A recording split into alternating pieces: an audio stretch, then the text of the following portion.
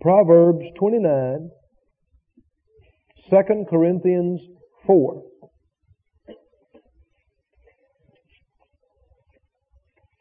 In Proverbs, the 29th chapter, we'll notice just this 18th verse. Proverbs 29:18. It says, "Where there is no vision, the people perish.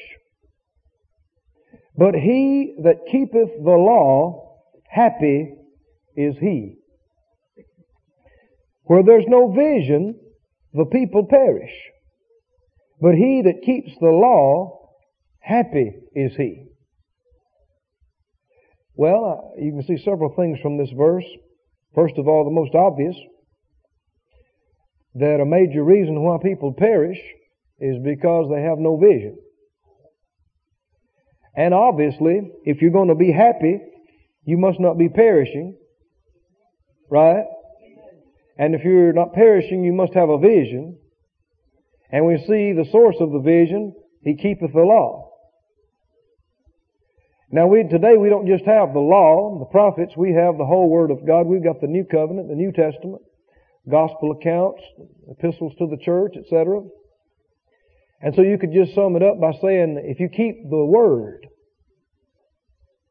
you'll be happy. Or as other translations say, you'll be blessed. How many want to be happy and blessed? Is that right? And if you're happy and blessed, you must be being victorious. You must not be perishing, right? And so if you're not perishing, you must have a vision.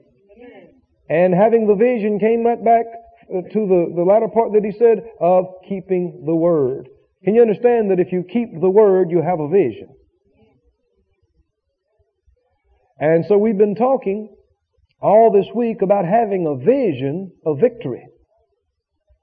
And we've been talking about how that faith and vision are inseparable. You show me someone who has faith and is in faith and has success in faith, and I'll show you somebody that has a vision.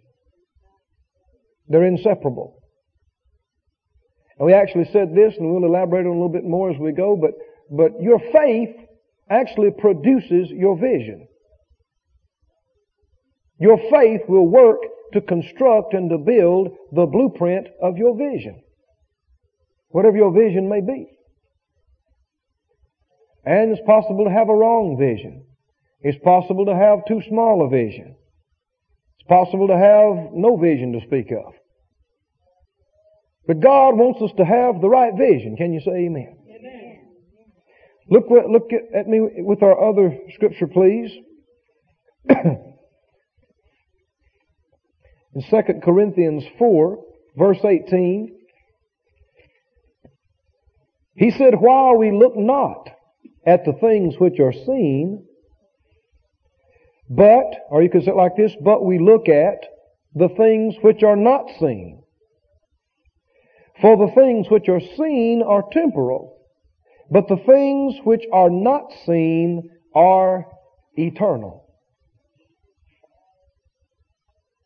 He talks about two kinds of looking, doesn't he?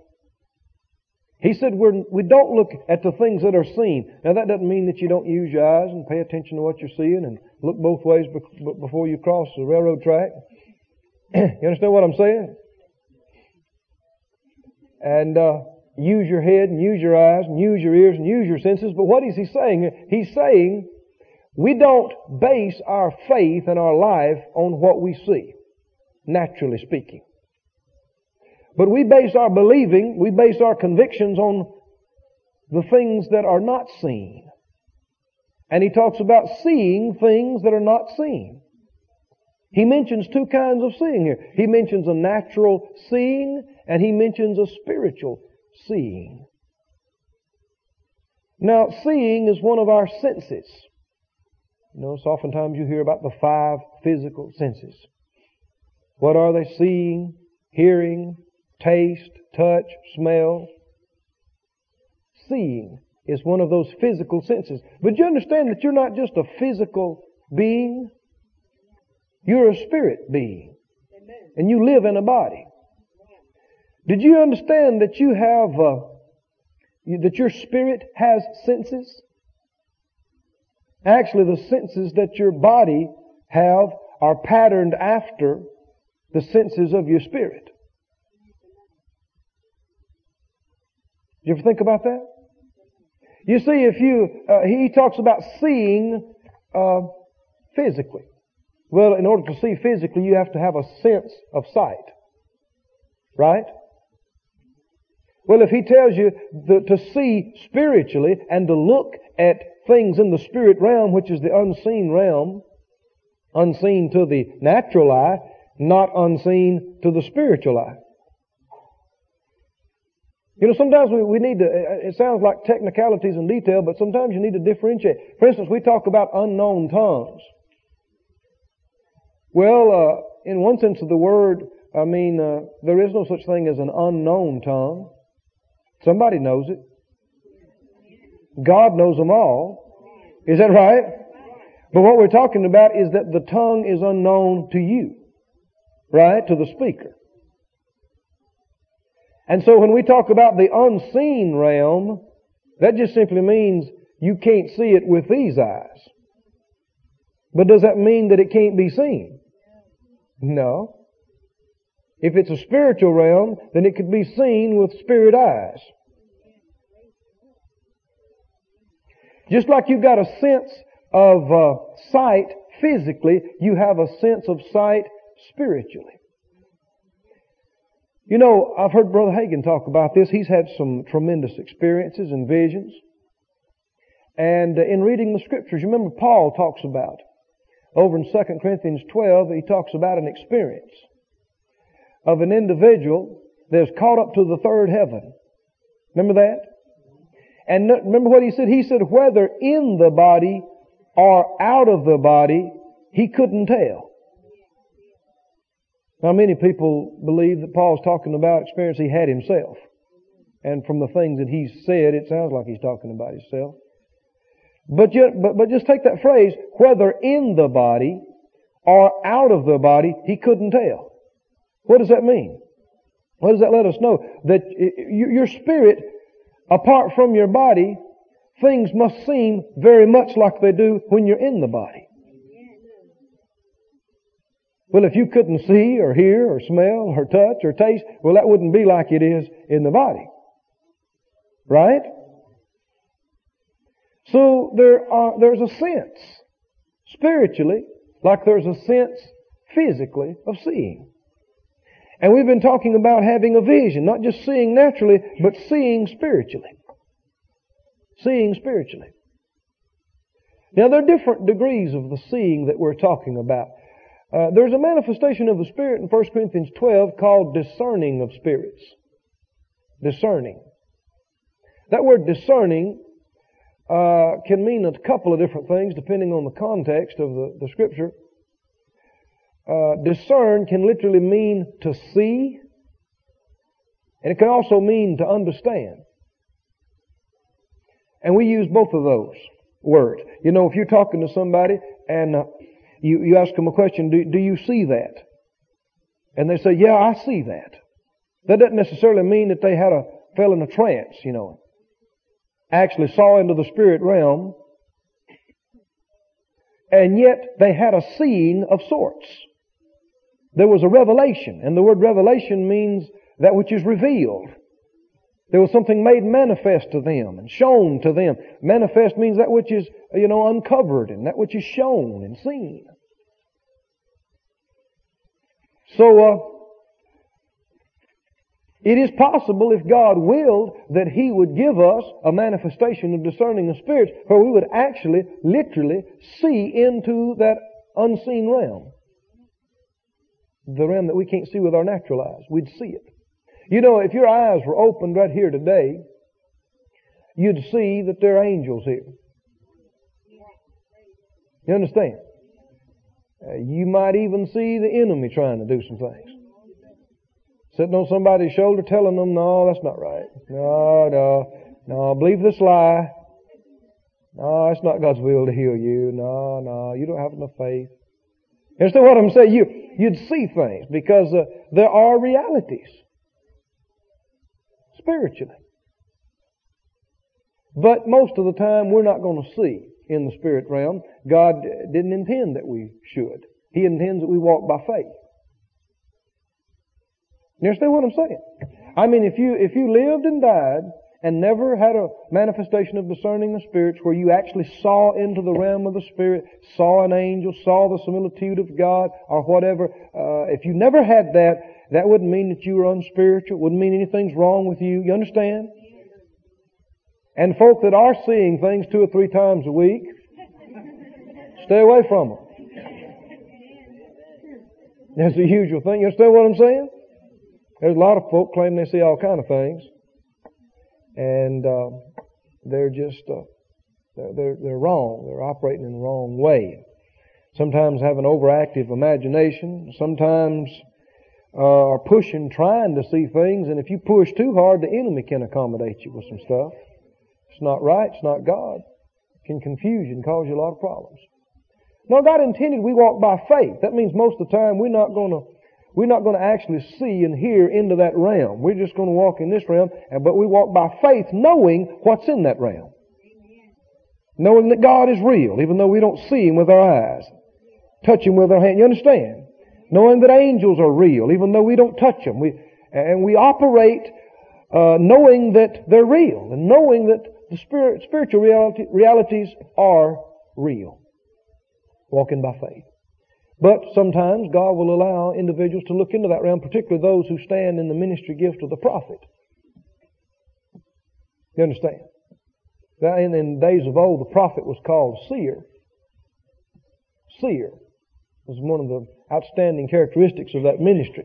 And that's because the prophet would see. How many remember when the enemy king sent to get Elisha? And his servant saw that the city was surrounded and came back and said, "Oh, my master, what are we going to do?" And Elisha was just cool as could be. And he said, "There's more with us than to be with them." See, he's a prophet. He's a seer. He's seeing some things other people don't usually see. And somebody that really stands in the ministry gift of the prophet, which there's a lot of people that claim to that don't. You understand that? But it doesn't do away with the real ministry. But a person who does stand fully in that ministry, they'll be a bit odd. Because they're all the time perceiving things and seeing things and hearing things that other people don't see. Now that's not all wonderful and glamorous either. Are you listening? I've read after different ones and heard different ones that I believe it truly did stand in that place. And they said that there were points in their life where they saw a lot of things and understood a lot of things they'd rather not know. They would rather not know. You know, let's say they're having a festive time and a holiday gathering and just happen to look over at somebody and get a revelation that they're not going to be here much longer. You understand what I'm saying? You know, be involved in this and know somebody and be fellowshipping with them, and all at once get a revelation of something that get insight into the person's life that affects your fellowship with them. I heard somebody asking the pastor, Kenneth Hagin Jr., some years ago about was he claiming his father's mantle? And he said no, he didn't want it. Not that particular ministry gift. He said he lived with the man, he knew how much it cost.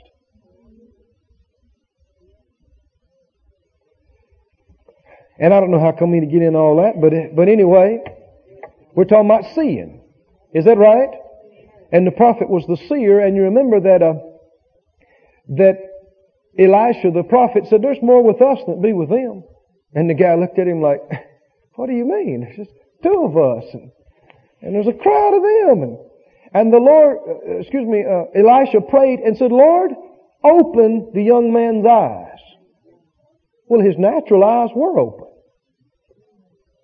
weren't they? I mean, he was seeing all too well in the natural. I mean, He's scared. He's upset at what he sees with these natural eyes. And see, he is looking at things seen, isn't he?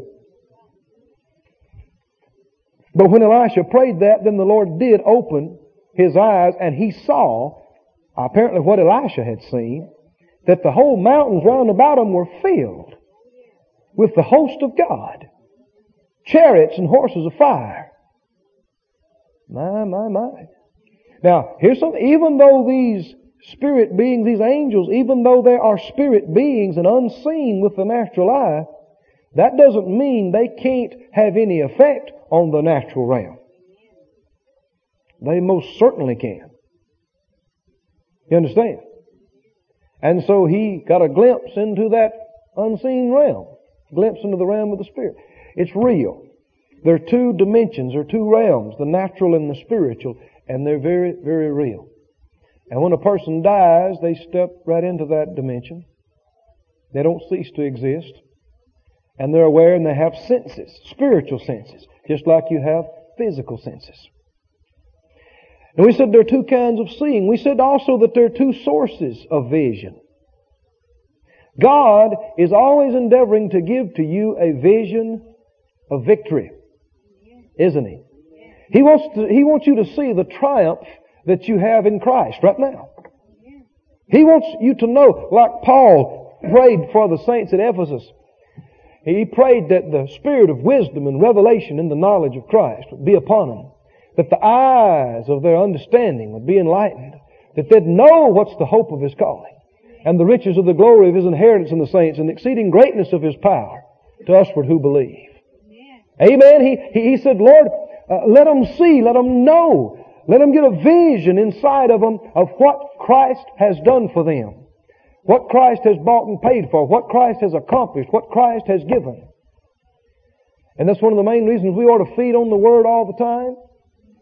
Particularly in the New Testament, ought to feed to find out and get a vision in us of who we are in Christ, what we have in Christ, what we can do in Christ.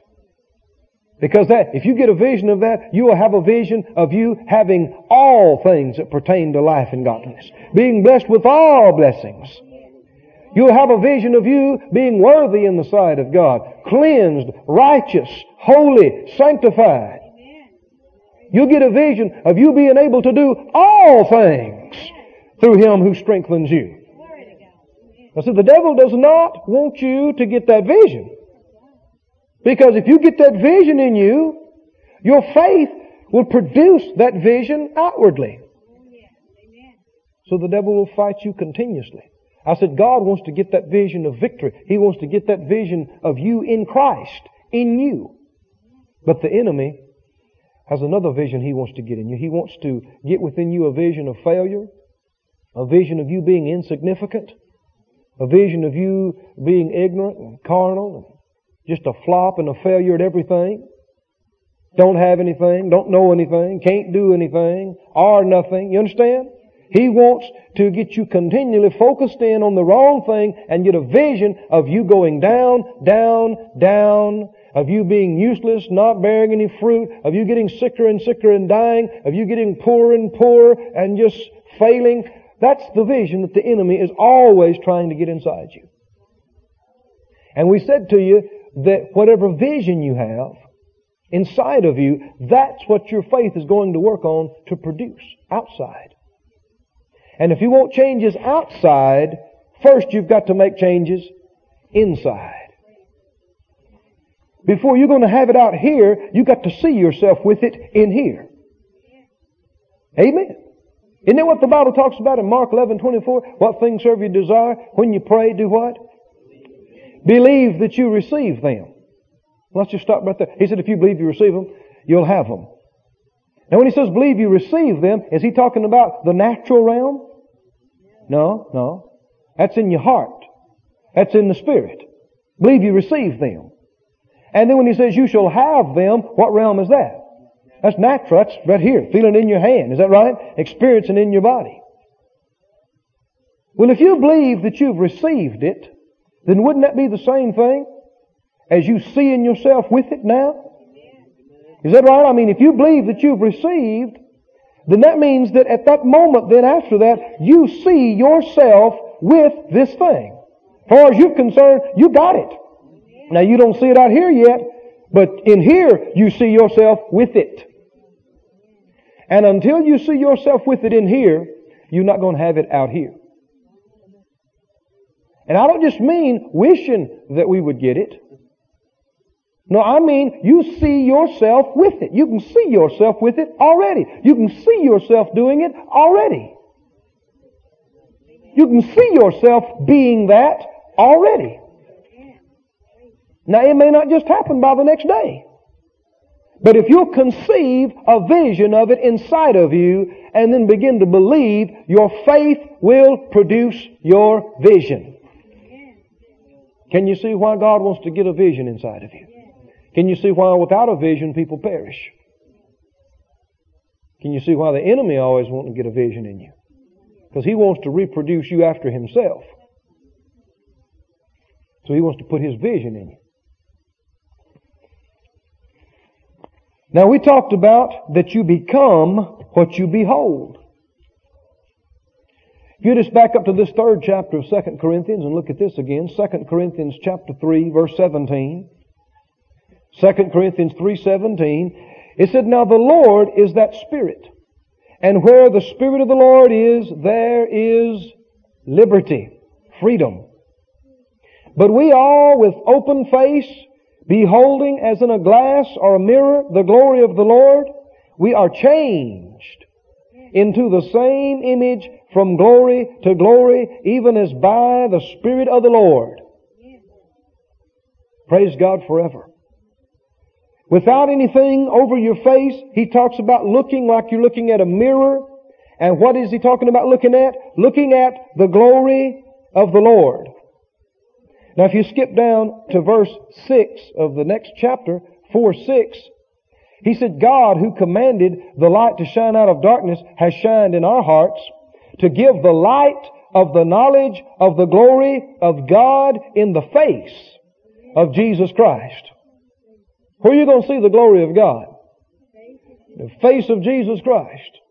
Where are you going to be able to look in the face of Jesus Christ? The perfect law of liberty, the written word, will help to unveil and reveal to us the living word. How many understand that by the Spirit of God in this book you can see Him? Is that right? And then of course Him just revealing Himself to you by His Spirit as well.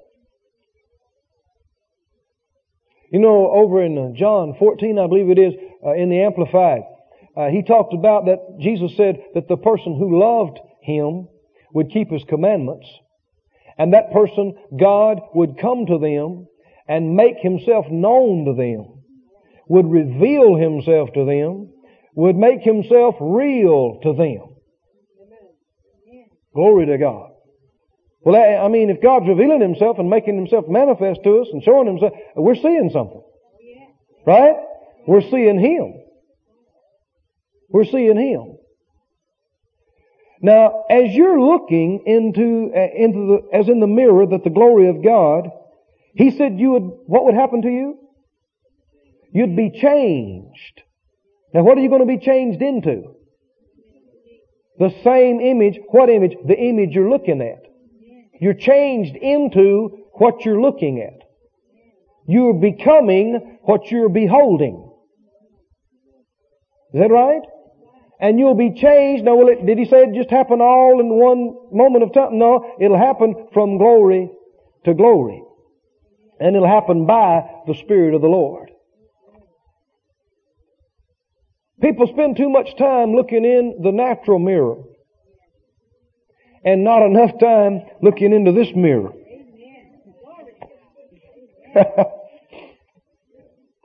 If you just look in the natural mirror, then that's what you got a vision of. And if you got a vision in here of the same thing that you see out here, how are things going to be? Just the same. They're going to stay that way. Is that right? And then what usually happens, the enemy will talk you into having a vision of getting worse. You understand what I'm saying? And then if you get a vision inside here of being worse than you are out here, then the outward is going to gravitate down to match the inward. But what if God could get inside you a vision of you being a lot better in here than what you are out here? Then your faith would work to bring your outward up to the inward. Can you see that? Hold your place right here. Go to James, the first chapter. James chapter 1.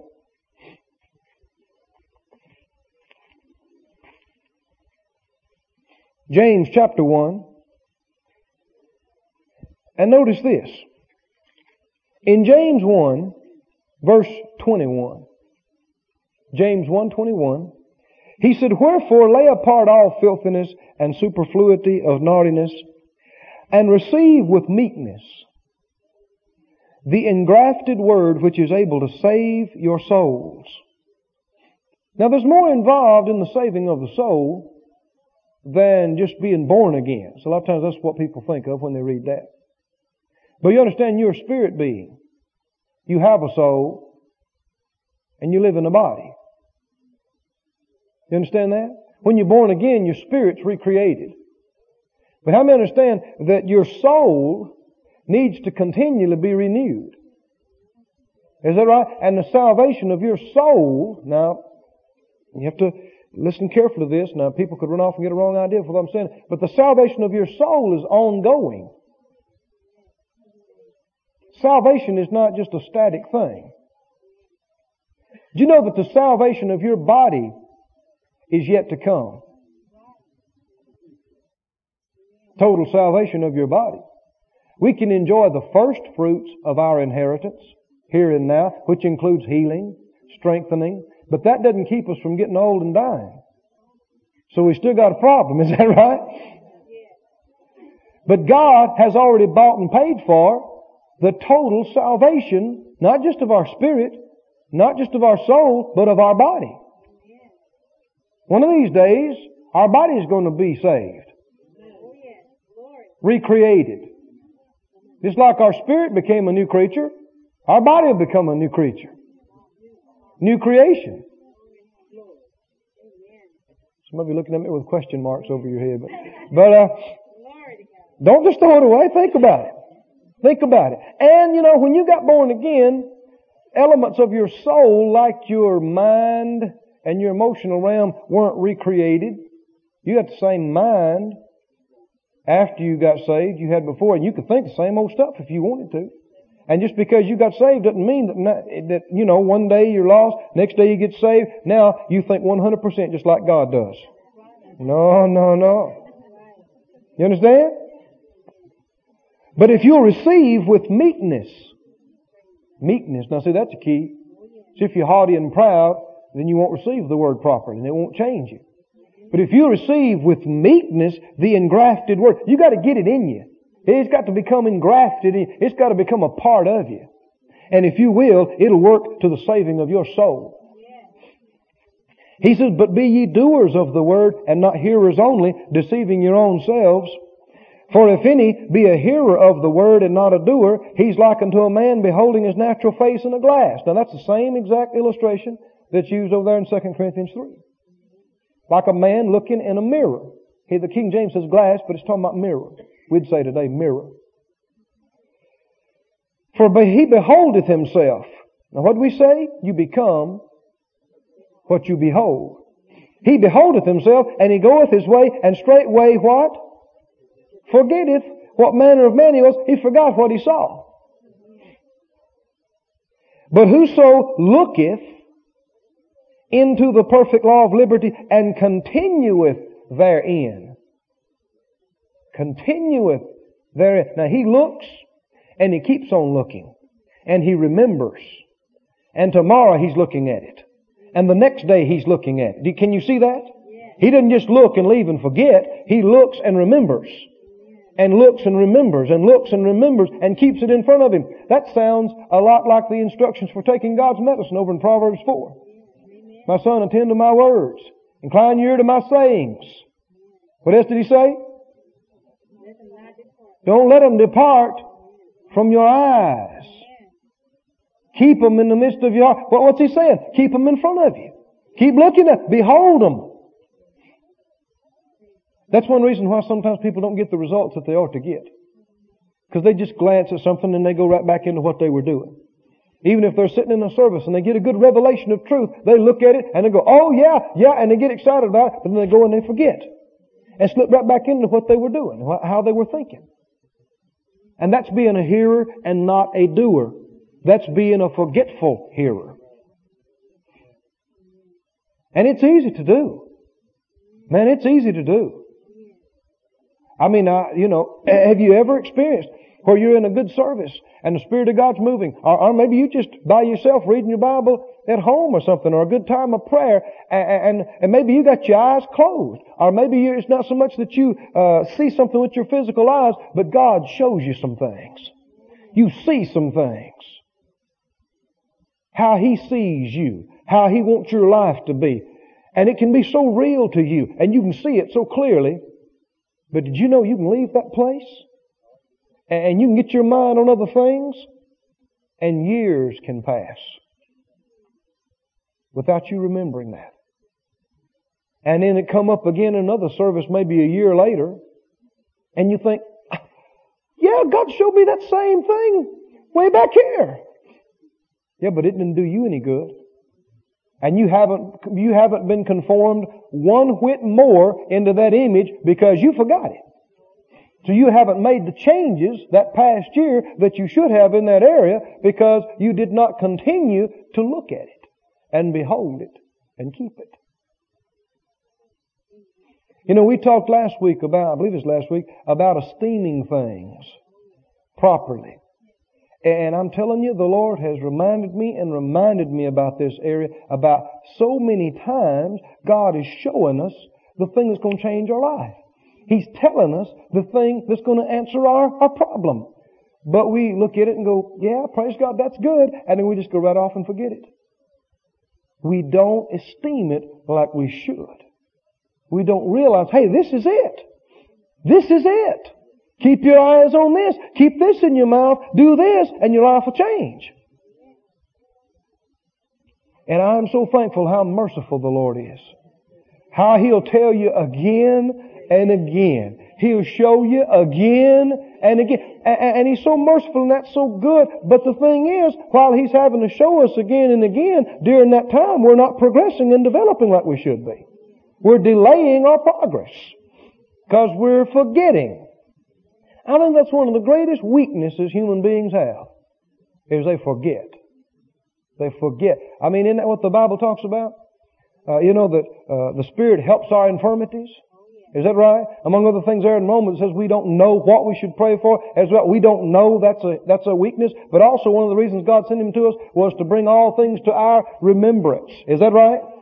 Because He knew, dear Lord, we needed it. We needed help major time. But you know, even with the Spirit of God's help, it's got to be important enough to you that when He shows you something that you say, hey, I'm going to hold on to this. I'm not going to let myself forget this. I mean, we do in other areas, don't we? If something's important to us, I mean, we'll write it, we'll post notes, we'll stick something on our mirror. Is that right? Tie a string on your finger. What, if it's important to you, you will see to it that you remember it. And you come right back to esteeming things properly. More than once, I've actually had the Spirit of God prompt me. He'd show me something. And I'd sit there and say, oh man, that's good. That's good. And then just go on. And the Spirit of God prompt me and say, didn't you appreciate that? And I thought, well, yeah. He said, not enough apparently to even write it down. You know how quickly you can forget it. But the Spirit of God has said that to me more than once. I'll just be honest. He has. More than once. He told me that. He said, didn't you appreciate me giving you that? And I said, well, yeah. He said, apparently not that much. You didn't even make an effort to try to write it down or keep it before you. I think sometimes if we're not careful, we can become ungrateful. God gives us so much. He shows us so much and blesses us with so much that we just begin to get negligent and think, oh yeah, praise God, that's great. And then 3 minutes later, we've forgotten it. Well, how does that change your life then? Not at all. I said, not at all. Because what you forget is not going to change your life. You're not looking at it anymore. And you're only going to become what? What you behold. When I say behold, I don't mean what you glanced at. Right? That's what he's talking about. You glance at it and forget it. It's not going to change your life. You got to keep it before you. I said you got to keep it before you. Oh, friend, the Spirit of God's speaking this afternoon. He's speaking to hearts. I know it. You got to keep it in front of you. So many of us, God has shown us things. Some of us even some years back. And if we'd have kept it in front of us continuously, we'd be further down the road now than what we are. But because folk have been, actually it just comes right down to laziness. Been so negligent, so forgetful. You know, a lot of times people blame a lot of things on forgetfulness, don't they? They weren't where they should have been. They didn't do what they should have done, and they just look at you and say, I forgot. And that's supposed to be a totally acceptable excuse. And the person's supposed to go, oh, you forgot. Oh, well, in that, I understand. Sure, you forgot. You're not really responsible. Because you forgot. But did you know that we are responsible? I said, did you know that we are responsible? Why? Because you remember what's important to you. It's truth. You remember what's important to you. If it's not that important to you, then you don't remember it. There's a lot of things I don't remember. They're not important to me. People ask me, well, some people that ask me certain things, they might think, man, he didn't have much of a memory. But the thing is, it wasn't important to me. Just not important to me. But things that are important to me, I have a great memory. I can tell you the details on it.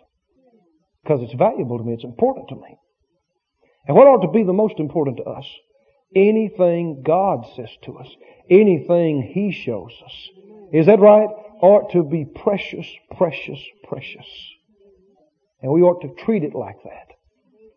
And you will treat things the way you see them. You'll treat people the way you see them. Now, I'm still talking about seeing, am I not? How you see that person. It's sad that so many times people have to lose people before they see them right.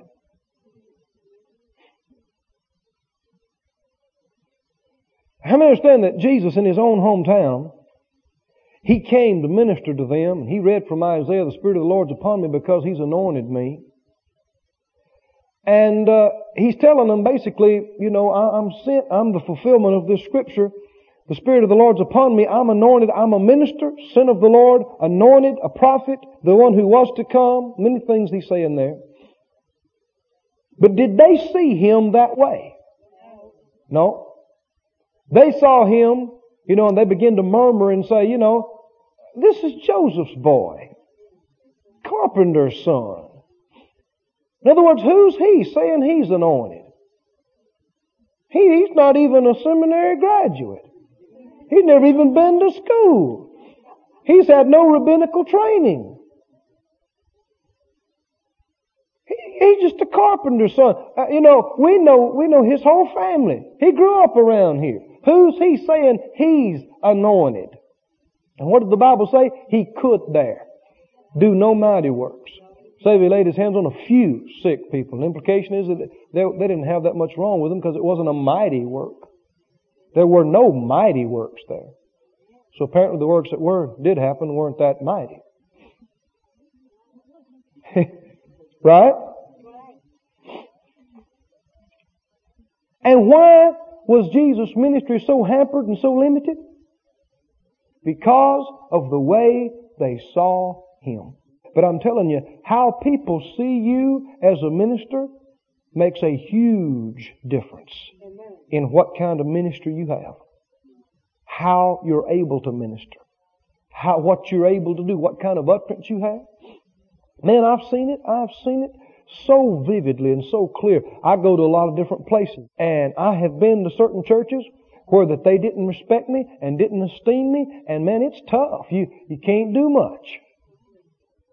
Utterance is not very good, not very strong.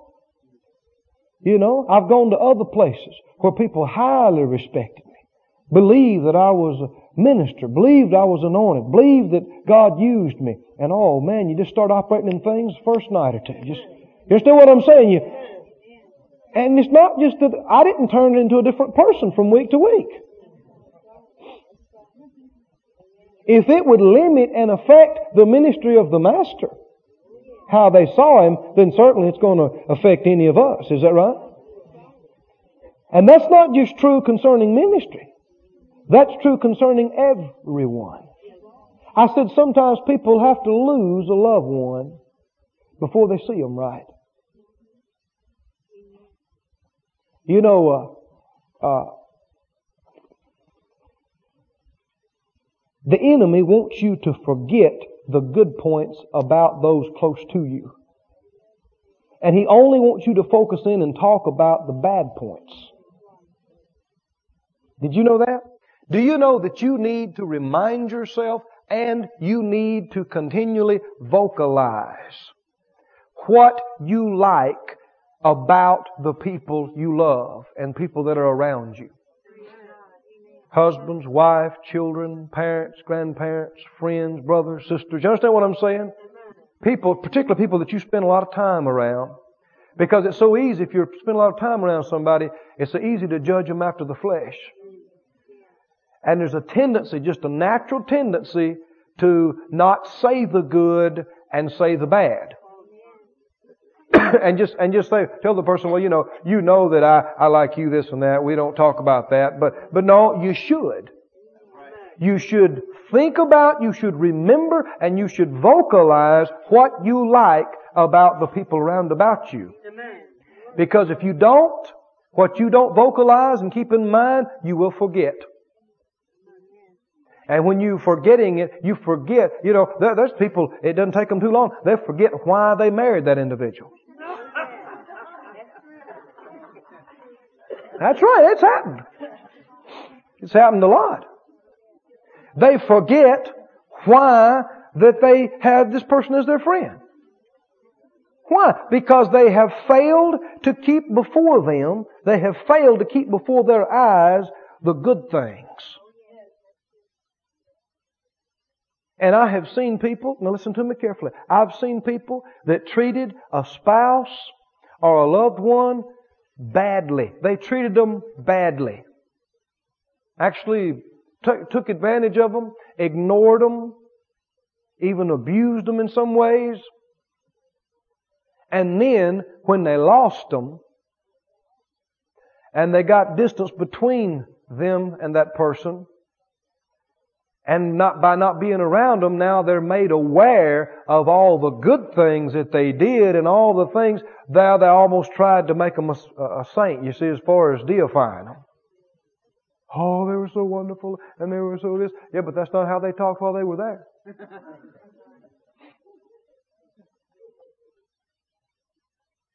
Happens all the time. Why? Because the devil wants you to see other people wrongly. He wants you to see the other person as being unspiritual, dumb. You understand what I'm saying? Failing, unfaithful, untrustworthy. He wants you to see all the bad, because the way you see people is going to directly determine how you treat them. Now the Bible says over in 1 Corinthians 2 that the things of God are spiritually discerned. Remember that? Discern means to see and to understand. And he that is spiritual discerns all things, but he himself is discerned of no one. That word could be translated see. The spiritual person sees all things, but they themselves are not seen. And the more you understand in these areas, you can tell so much by how somebody treats this person or that person. You can tell volumes. Volumes. They're telling off on themselves right and left and they don't even know it. Because how they treat this person shows how they see that person. And that reveals whether they're seeing the truth or whether they're believing lies. Or, you understand what I'm saying? Whether they're deceived or walking in truth. You just watch how people take care of themselves. I said you treat a thing based on the way you see it. You treat, just take an object. Take a car. If you see a car as just a piece of metal, then you treat it a certain way. If you see it as a work of art, then you treat it another way. Is that right? Is that right? Same thing with anything. If you see a house as just a place to stay, you treat it one way. If you see a house also as a work of art, as a thing of beauty, as an experience living in a house is experience to be savored and enjoyed, then you treat it differently. If you see your wife as the woman that does your laundry and has your babies, and you understand what I'm saying? Then you treat her like that. If you see her as a wonderful, beautiful, gracious, gorgeous, rare treasure, amen, then you treat her differently. If you see your husband as the man who works and brings him the check and makes a mess in the bathroom, is that what I'm saying? And whatever the case might be, then you treat him a certain way. If you see him as your man, handsome, smart, sharp, amen, leader of your family, you understand what I'm saying? The way you see him is going to be the way you treat him. See him wrong, you're going to treat him wrong. See her wrong, you'll treat her wrong. You understand that? The way you see your parents affect how you treat them. I've seen young people, I just wanted to grab them and slap them. Hard.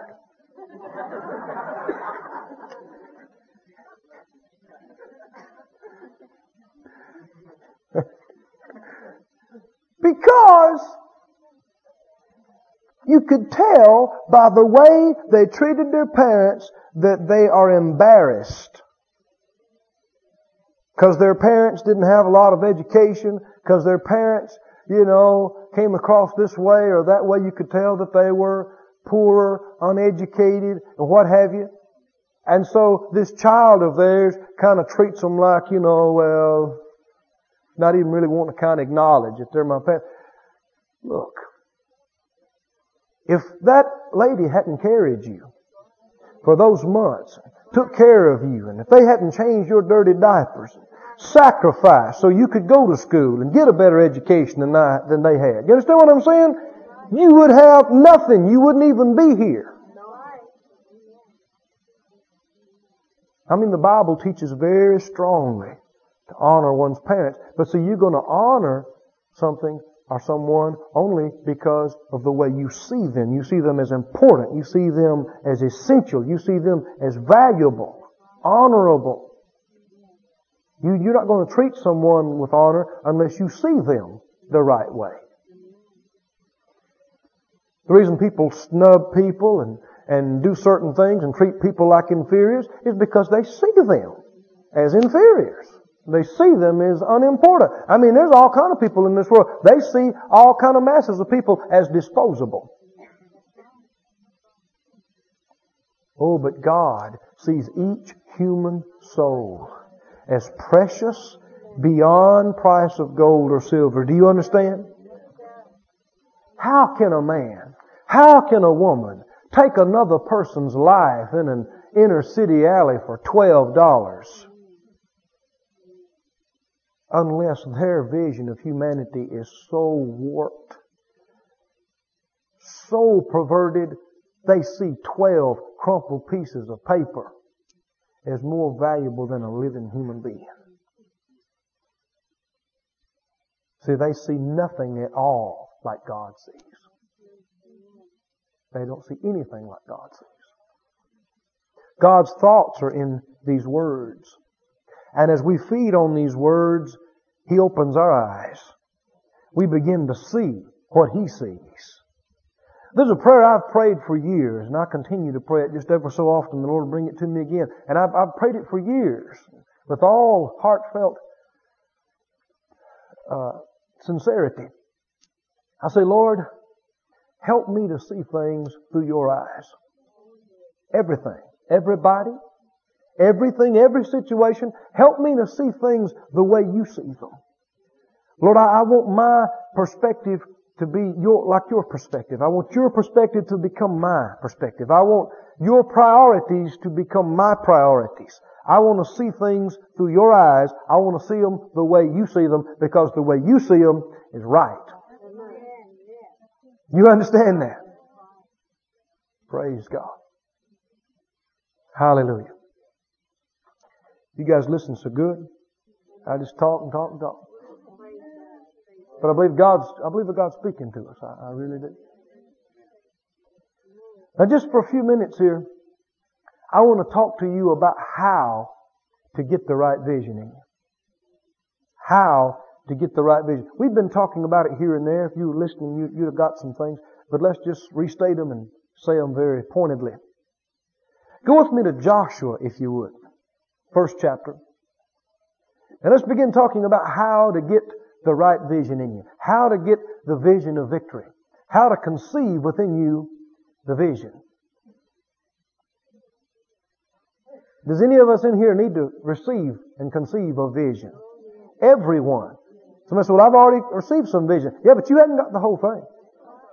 No. You probably got a whole lot less than you think you have, you see, compared to what's available to have.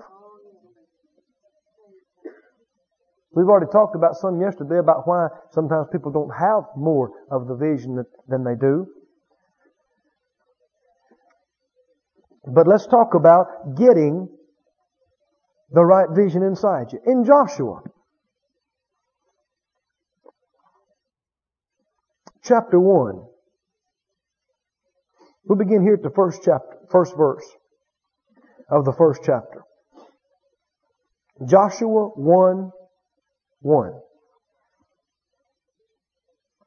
Now after the death of Moses, the servant of the Lord, it came to pass that the Lord spake unto Joshua the son of Nun, Moses' minister, saying, Moses, my servant, is dead.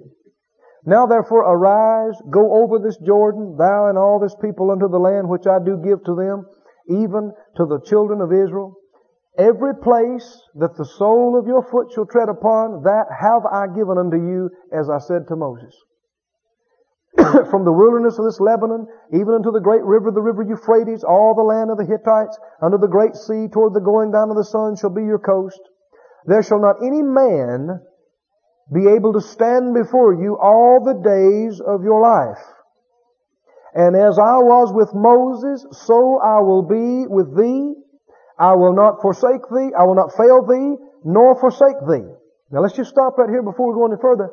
Can you see what God is doing here with Joshua? What's He doing with him? He's endeavoring, of course he's been working on this before now, but he's endeavoring to consummate some of these things. What kind of vision does he want in Joshua? He wants a vision in Joshua that he will be able to go and take the land, and that nobody and nothing can stop him. No man can stand before him. God is with him. Is that right? A vision of victory over every obstacle, every enemy. Can you see that? I'm telling you, when God can get a vision like that in a man or a woman, there ain't enough demons in hell that can stop them. There's not enough people, with wrong ideas that can hold them back. But now getting that vision in them can be challenging. I said, but if he can get that vision, that kind of vision in somebody, and keep it in them, my Lord, There's nothing impossible to that kind of person. There's nothing too big, no enemy that can stop, no hindrance that can prevent. Listen to what he's telling Joshua. Can you see that he's giving him words? And if Joshua will receive and embrace these words, it'll paint a picture inside him. It'll give him a vision of him going into this promised land and taking every foot of it. Possessing the whole thing. He said, God told him, He said, there shall not any man be able to stand before you all the days of your life.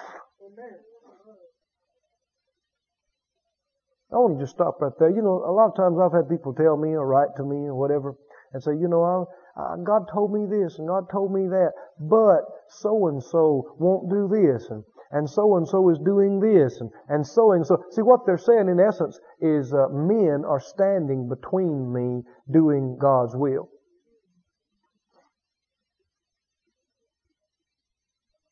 But see, that's not the case. God's no respecter of persons. What He did for Joshua, He'll do for you. You understand? But you got some basic things here. Number one, sometimes what people think needs to happen is just their vision. That's not God's vision. They think somebody needs to move over so they can do this or that. They think somebody needs to get out of the way so they can take their place. And that's just their vision. Got nothing to do with God. They need to just humble themselves and get rid of that. You understand what I'm saying? But on the other hand, if there is a vision that God has given you and something He wants you to do, I want you to understand this, that God is God. And if He wants you somewhere, He can put you there. Did you hear me? If He wants you to do something, He can cause you to do it. He's able. And if you'll believe Him, He will. Now, it probably won't be the time you think He ought to do it, and it probably won't be the way you think He ought to do it. And you can't tell Him how and when. He's God, not you. But if you will believe Him, if you will trust Him and hold the vision and not let the dream die, He will put you where He wants you to be. He'll cause you to do what He wants you to do. And no man, no one can stand before you all the days of your life. If you'll get a hold of His vision and believe. All you got to do is just trust God. Let Him do it. Amen. But like I said, now let me back up a little bit. Like I said, sometimes people are claiming, well, I need to be at such and such place. I need to be doing such and such thing. Listen, if God wants you there, He can put you there. And the fact that you're not there yet might mean, number one, He doesn't want you there. Sometimes people got to, they got to humble themselves and realize, hey, God might not want me there. I want me there, but He might not want me there. Or number two, He might want you there, but not now. I'm talking about positions. I'm talking about doing things. You understand that? But when it comes right down to it, if you'll believe God, no man can stand before you. He said, as I was with Moses, I will be with you. I will not fail you, nor forsake you. Be strong and of a good courage. For unto this people shall you divide for an inheritance the land which I swear unto their fathers to give them. Can you see a vision He's trying to get inside? He is telling him, He wants Joshua to see himself before they ever get to Jericho and ever start on it. He wants him to see himself sitting down at the table, the land's already conquered, dividing it to the different tribes. God says, you are going to do that. You, in your lifetime, right here, you're going to do that. Yeah, if He's going to do it, He's going to have to do it before He dies, right? Can you see He got a vision in Him of that? This is what you're going to do. He said, verse 7, only be thou strong strong and very courageous, that you may observe to do according to all the law which Moses my servant commanded thee. Turn not from it to the right hand or to the left, that you may prosper whithersoever you goest. This book of the law shall not depart out of your mouth, but you shall meditate therein day and night, that you may observe to do according to all that's written therein. For then thou shalt make thy way prosperous, and then thou shalt have good success. Have not I commanded you? Be strong and of a good courage. Be not afraid, neither be thou dismayed, for the Lord thy God is with thee whithersoever thou goest. We see Him talking about getting a vision in Him. And we see, can you see one reason why He said, don't be afraid, don't be dismayed. Why would Joshua be afraid and dismayed and discouraged? If Joshua began to be discouraged and dismayed, what do we know about what he's looking at? The enemy is getting a vision in him of them getting whipped. Is that right? Of them getting defeated. Of them failing. Of them perishing. That's the only reason why you'd be dismayed and discouraged. If you believe you're going to go in there and get it and conquer and not be conquered, and take the whole thing, well, that's just encouraging. That's something to look forward to, not something to dread. Right? Now notice the keys. We know them, but let's look at them again. What He told him to do, keep the Word of God in his mouth and meditate on it night and day. I know that's not something you've never heard, but I'm telling you that's the keys right there to getting the right kind of vision in you. What you keep in your mouth affects your mind. What you keep on your mind affects your heart. And that we want to get the right vision in our heart. Right? So we need to make sure that we're physically looking at the right things, reading the right things, physically hearing and listening to the right things, physically speaking the right things, because that's going to keep the right things on our mind. And if we'll keep the right things on our mind, the Bible said to be carnally minded is death, but to be spiritually minded is life and peace. So if we keep the right things on our mind, it's going to get in our spirit. But can you come back to this and understand again? This is just like where He's talked about the individual looking in the glass, seeing it, but then turning and forgetting. You can't just look at it. What did He say? This book of the law, the Word of God, will not depart out of your mouth. You're going to meditate in it when? All the time. Is that right? Can you see the key to getting a vision in you? It's not just coming in a service like this for a couple of hours. That's not, you won't get a vision just like that. Did you hear that? No. It's not even by just going to a convention for a week. Being in morning and afternoon and evening services for 5 days. Praise God for it. Some good seeds can be sown in you. But is that all there is to you having the right kind of vision in you? No. You take something that you heard, you take something that you saw in those meetings, and now it's your job to keep it in front of you long enough to conceive it inside of you. Oh, do you get that? Did you get that? It's your job. It's not the preacher's job. Preacher can't do it for you. Nobody else can do it for you. Now you can help other people a little bit along this line, especially if you're living with them, or if it's husband or wife, you can be bringing it up often, reminding somebody of it, talking about it. But in the final analysis, who controls what's on your mind night and day? You do. I said you do. The devil doesn't control what's on your mind. God doesn't control what's on your mind. People don't control what's on your mind. You control what's on. Someone said, yeah, but I can't help but think it. That's a lie. I said, that's a lie. Don't say it. Don't believe it. The devil, if you believe that, you believe another lie. You see, the devil's told you a lie. It's your mind. You can think on what you want to think on. Now, if you've got in the habit of thinking on the wrong thing, you know, habits are like any other habits. They can be hard to break. But you can break the habit of thinking on the wrong thing, and you can get renewed in the spirit of your mind and think right. So what's the key to getting that vision inside of you? Read the right things. Listen to the right things. Talk the right things.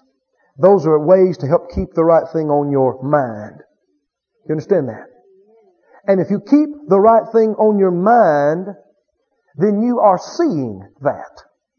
And you want to see it inside you. You want to be seeing that with the eyes of your heart and spirit and the eyes of your understanding. You want to be seeing these certain things long enough. Day in, day out. Week in, week out. Month in, month out.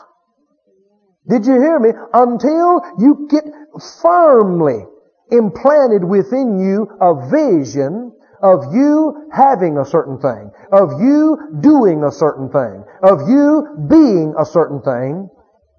And once you get it firmly inside you, I'm telling you, your faith will bring it to pass.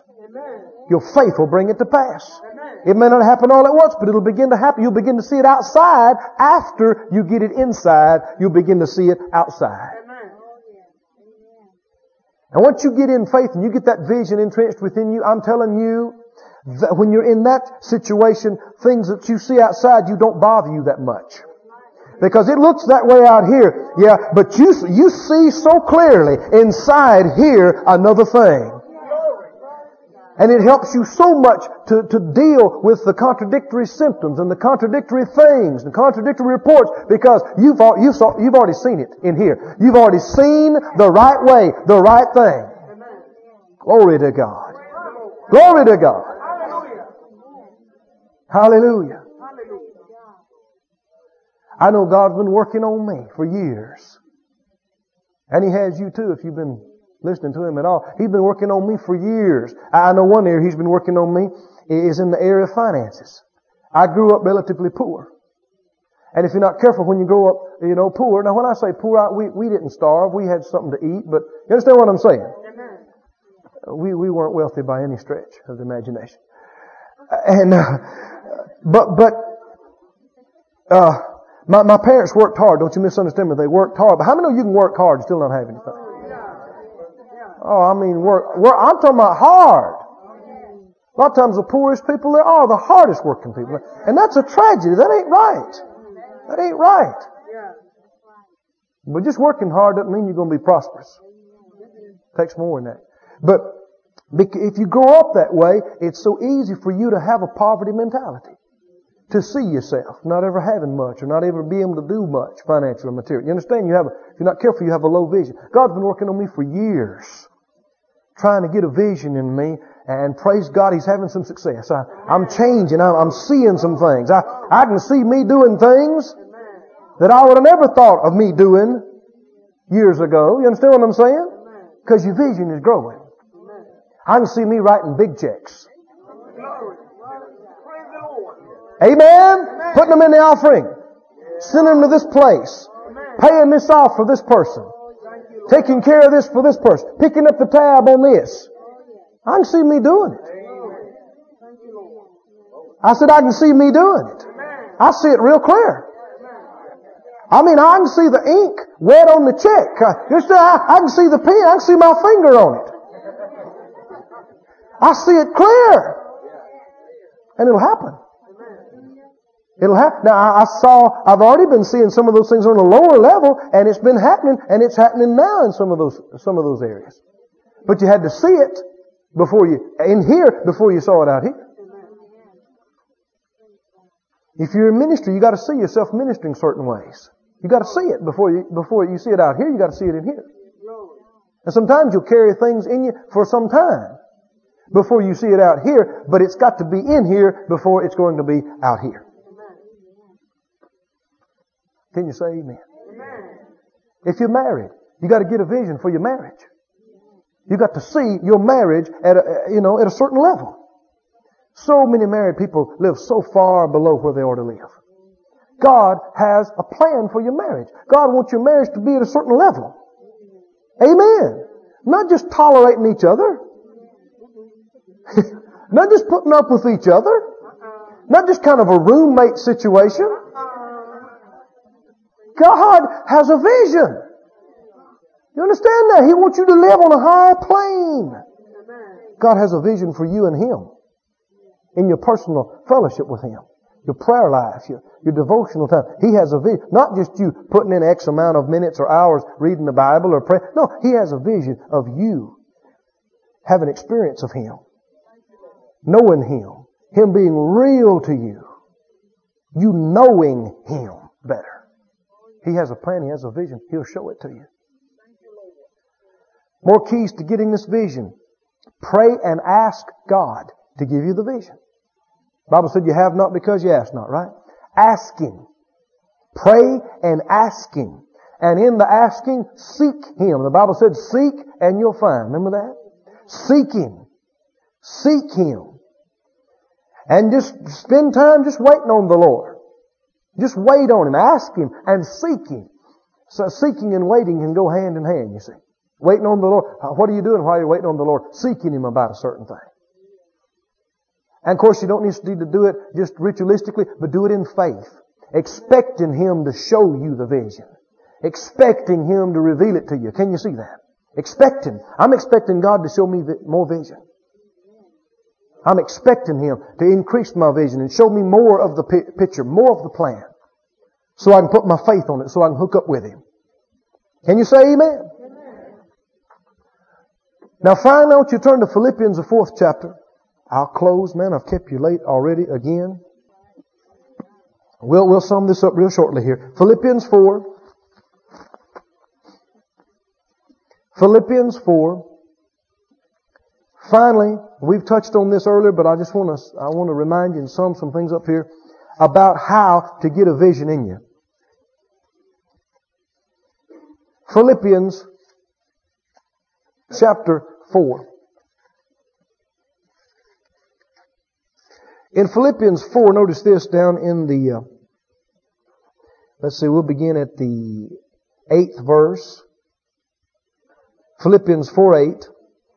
He said, finally, brethren, whatsoever things are true, whatsoever things are honest, whatsoever things are just, whatsoever things are pure, whatsoever things are lovely, whatsoever things be of good report, if there be any virtue and if there be any praise, think on these. That's what we've been talking about already, right? Can you see that? Think on these things. Keep it on your mind. Keep it in your mouth. Keep it in front of you. But now notice he goes on to say, those things which you have both learned and received and heard and seen, where? In me. In who? Paul. I said, Paul. Who's writing this letter? Of course, we know the Holy Ghost is speaking, but he's speaking through the human instrument of Paul. Paul's writing a letter to this church at Philippi. He was there and taught them. He said, those things that you learned and received and heard and seen in me, do them. And the God of peace will be with you. Here's another great key to getting the right vision in you. That's hooking yourself up to the right people. I said hooking yourself up to the right people. Every ministry has a vision. Every church, local church, has a vision. You understand that? People in their Christian pursuits have vision, and they're not all the same. I mean, visions can vary tremendously.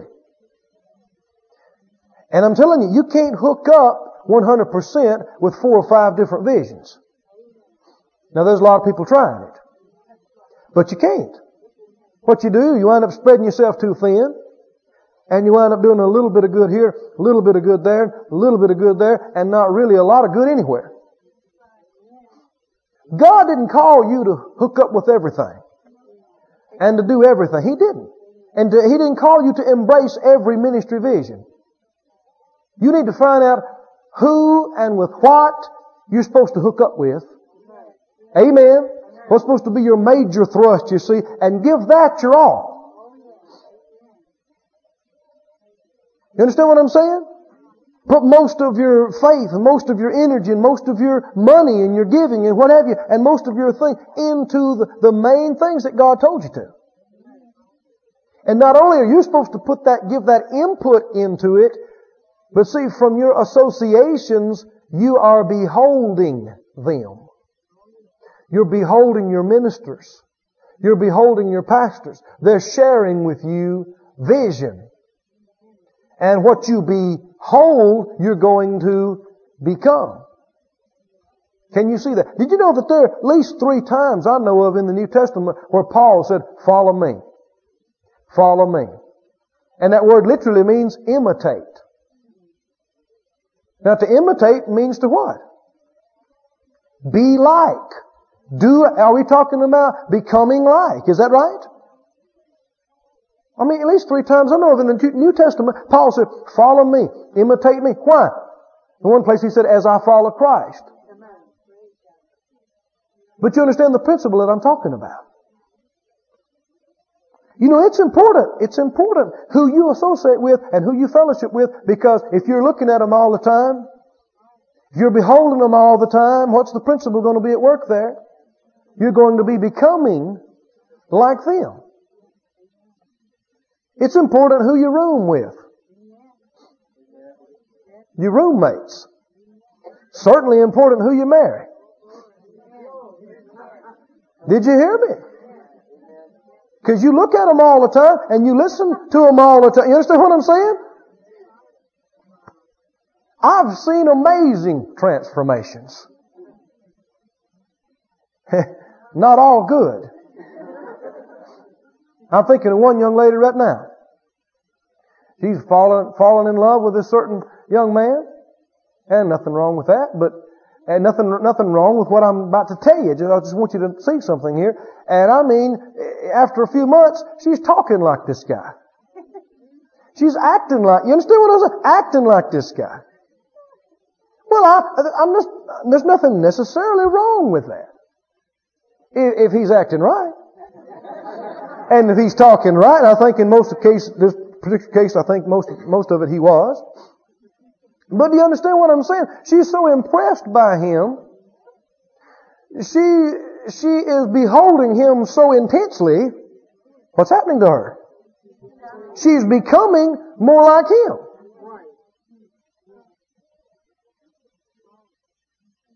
You need to watch about your associations. Because the Bible says, "He that walks with wise men will be wise himself. A companion of fools will be destroyed."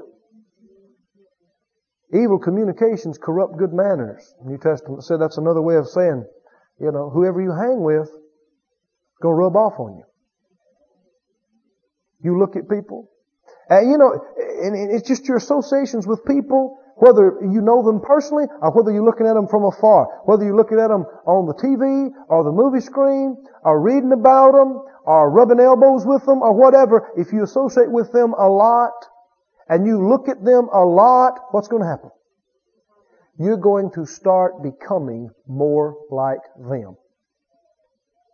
So if you don't want to be like that person, then you don't need to look at them all the time. You understand what I mean when I say look at them? I don't just mean naturally look at them. Think about them. Mind them. Focus on. You understand what I'm saying? Because it's just a law. It's a law that you become like what you behold. This ministry has been brought to you today, free of charge, by the partners of More Life Ministries and Faith Life Church. If you would like to help send this word to others at no charge, you can become a word sender today. For more information, visit our website at morelife.org.